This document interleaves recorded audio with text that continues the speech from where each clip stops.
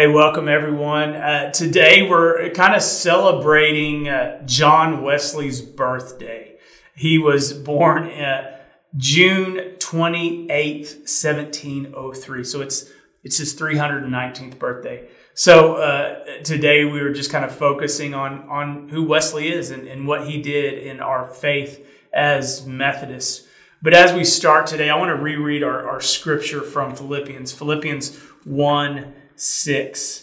Such a great verse. I am confident of this, that the one who began a good work among you will bring it to completion by the day of Jesus Christ. I've always loved this verse that Paul wrote to the church in Philippi. I know Paul was writing to the church, but I can't help but think that as he was writing, he was even reflecting about his own life, because he was transformed by God. I'm sure he could hardly fathom where God had taken him so far. Paul's Damascus Road experience, it would shape his life forever. It would shape the trajectory of Christianity forever and our faith. Paul had always been a man of convictions, but before he met Jesus on that dusty Damascus Road, his convictions led him to persecute and kill those of the way, as early Christians were called. But he was transformed by Jesus when he met him on that road. Even his name was changed from Saul to Paul. It was in this confidence, though, this assurance that Paul wrote to the early church. And when I reflect on the life of Paul, I'm always struck by his convictions, his faithfulness in the midst of persecution and hardships. His life wasn't easy, but here's the thing: it was full of joy. His life was joyful. He had purpose and resolve that Jesus was worth it all. That's the way we should live too, with that resolve. Paul willingly poured out his life to follow Jesus. I like men and women of conviction, of faith like that. Paul would go on to write later on in Philippians. This is chapter 3, verse 12 through 17. Let me read this whole text for us. Such a great passage. Chapter 3, if you have your Bible, you could follow along, 12 through 17. Not that I have already obtained this or have already reached the goal, but I press on to make it my own, because Jesus Christ has made me his own. Beloved, I do not consider that I've made it my own, but this one thing I do, forgetting what lies behind, straining forward to what lies ahead, I press on toward the goal for the prize of the heavenly call of God in Christ Jesus.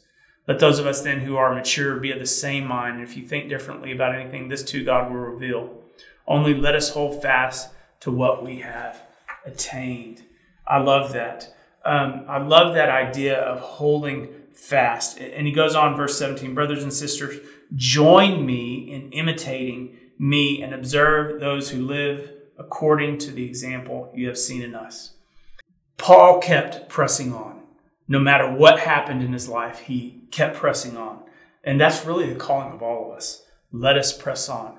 As Methodists, today as we're looking at the life of John Wesley, we understand this idea of pressing on, of living in the assurance of faith that we've been given. We understand this because of our heritage of people like John and Charles Wesley. They were men that pressed on. John and Charles helped birth a movement of God in the 18th century that is still going strong today. As I said, he was born June 28th, 1703 in Epworth, England. His father, Samuel, he was an Anglican priest, and his mother was a faithful woman of God who helped raise her children in the church. They were poor most of their life. In fact, their father, Samuel, for a time was even in debtor's prison because he couldn't afford to pay the debts that he owed. Wesley knew hardship. When John was young, he almost died in a fire. The house burned completely down and he was snatched at the last moment before the house collapsed. And John's mom, Susanna, always thought that because of that there would be something special about John and that God had something in mind for him. Both John and Charles went to Oxford, England to study, and they were studying to become Anglican priests. They were kind of following in their father's footsteps, as it were. And while at Oxford, they started what they called the Holy Club. And this Holy Club was a group of men that would gather together daily. They would pray. They would sing hymns. They would read the scriptures. They would hold each other accountable. They'd ask questions about, how is it with your soul? Where are you sinning? Where are you falling short? How can we help you grow in grace?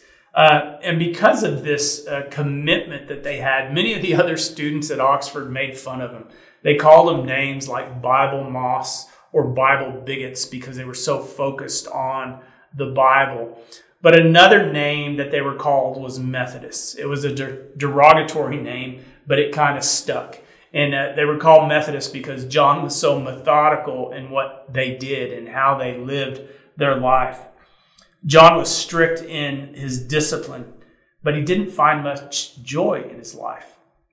He always felt like he didn't measure up to God's standard, that there was always something really missing in his life. So in 1735, he and his brother Charles decided to go to America to become missionaries to the Americans there and to the Native Americans that were there as well.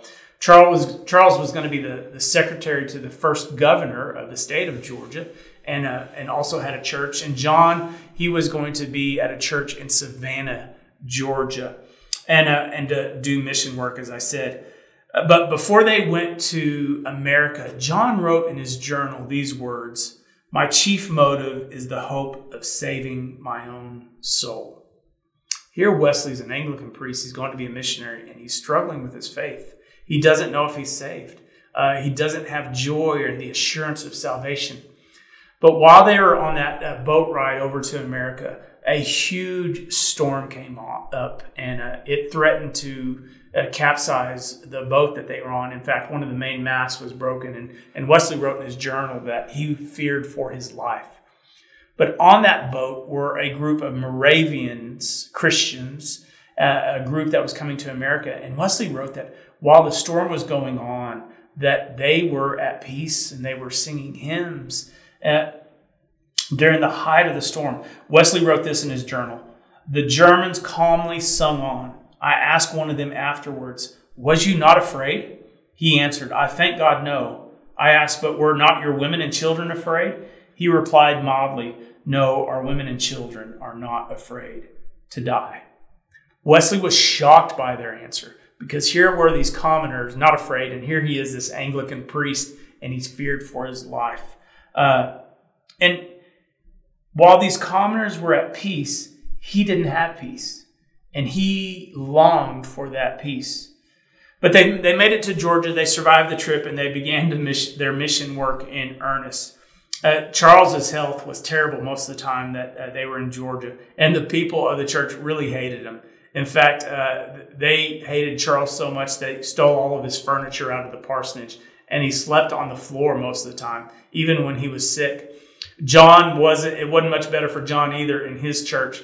The people didn't understand John or Charles because both of them are really kind of proper English priests, Anglican priests with a stiff collar, and here they're coming to America, and everyone in America didn't want that. They didn't want this proper English priests. They were now Americans, and so they just really didn't mix well with the people. They were pretty terrible missionaries, pretty terrible priests there in America. Well, Charles, after about 9 months, he decides to go back to England. He said, "I've had enough." John, more stubborn, he decided to stay and stick it out. Well, John falls in love with a young woman named Sophie Hopke. And so if John was a terrible priest and a terrible missionary, he was even worse when it came to love and women. He didn't know what to do. He kept going back and forth as far as wooing this young woman, Sophie, or trying to decide if he should stay single. And there was another man courting Sophie at the time, and he asked Sophie to marry him. And so this really undid John. And in fact, he was so upset. The next Sunday when Sophie and her family came to take communion, John refused to give them communion. Now, the people of the church were in an uproar. They threatened to run him out on a rail. They were just outright outraged at what John had done. And so finally, John went back to England, a broken man. He found himself still doubting his salvation. He'd failed as a priest. He'd failed as a missionary. and he had failed in love. And here he was. But he pressed on. As Paul wrote earlier, to the Philippians, he kept pressing on. He didn't give up. John remembered back to those Moravians who were on that boat, who in the midst of the chaos of the storm and the trials of life were at peace. And he thought to himself, I want that. I want that peace. So he and his brother Charles, they both struggled with having that peace. So they sought out a man named Peter Böhler, who was the leader of the Moravians. This was at one of their lowest points spiritually when they met with Böhler. And they couldn't understand how Böhler had so much confidence in Jesus and such joy in living for Jesus. And Wesley would argue with Böhler back and forth over and over again, but he always lost the arguments. And Wesley would write that they were the best arguments to lose. I like that. See, really, Wesley didn't understand grace. He thought he had to live up to a certain standard in order for God to accept him. And he was constantly plagued with this doubt because he couldn't live up to a standard that he thought he had to. But Wesley's life was about to change. The date was May 24th, 1738. Wesley was invited actually to a Moravian Bible study that was taking place on Aldersgate Street in London. And when he arrived, the leader of the study was reading the preface of Luther's commentary to the book of Romans. And Wesley wrote in his journal that at about 8:45 p.m., quote, while he was describing the change which God works in the heart through faith in Christ, I felt my heart strangely warmed. I felt I did trust in Christ, Christ alone for salvation, and assurance was given me that he had taken away my sins, even mine, and saved me from the law of sin and death. This was really John Wesley's Damascus Road experience. His life would never be the same. He finally understood that it isn't about the good that Wesley had done. It was always about the good that God had done. It was always about the grace that had been given first. Our salvation is only in Jesus Christ by grace. Jesus died to save us, and Jesus accepts us where we are, but we don't stay where we are. He calls us to live a holy life. Wesley thought he had to be perfect first before God would accept him. He had him reversed. And finally here, Wesley realized that it isn't his perfection that saves us. It's Jesus' perfection that saves us. And so we are saved by grace and then called to live a holy life where God helps us by grace to become holy. We don't become holy first and then God accepts us. He accepts us first. That grace comes first. Wesley had this amazing, what we call his Aldersgate experience. What's fascinating to me is that Charles had a very similar experience the same week. And from there, really, the Methodist movement began in earnest. It was this encounter with Jesus that made all the difference. That's the way it is with us. It's an encounter with Jesus that makes all the difference. What I love about the story of the Methodist movement is that it started with two men who were really failures. They had failed as priests. They had failed as missionaries. John had failed in love, and he doubted his own faith. Yet God could use a failure to transform the world. I don't think you heard me. God can use a failure to transform the world. That means he can use you and me in the same way. We just have to be open to that grace, to receive that gift. Historians say that Wesley and his Methodists transformed the landscape of England. In fact, keeping up it from bloody rebellion as what was going on in France at the same time. The Methodist movement transformed England. It transformed America in the 1800s. Today, it is transforming the continent of Africa. At one time in American history, 1 in 3 Americans were Methodists. If you don't think that God can use you to do amazing things, then you don't understand the power of God's grace. Because God can use you, even you, in amazing ways. You see, you might not believe it. You might doubt it right now, but I don't doubt it for you. I am confident like Paul, again, from Philippians. I'm confident of this, that the one who began a good work among you will bring it to completion by the day of Jesus Christ. It's not about the good work that you have done. It's about the good work that Jesus has done for us. That's what we cling to. It's not about what you've done. It's about the good work that Jesus has done and what Jesus is doing. It doesn't depend on us. It depends on Jesus. Let us pray. How grateful we are, Lord, for the gift of salvation in Jesus Christ. We're thankful that Wesley was given that assurance on that day of Aldersgate. And just like Paul, so many centuries earlier on that Damascus road where he was given confidence and assurance and transformed in Jesus Christ. Lord, we pray that you would come and transform our lives right now. May we lean into your grace, that we can come to you just as we are, broken with our failures, and you can even use us. You can use us in amazing ways.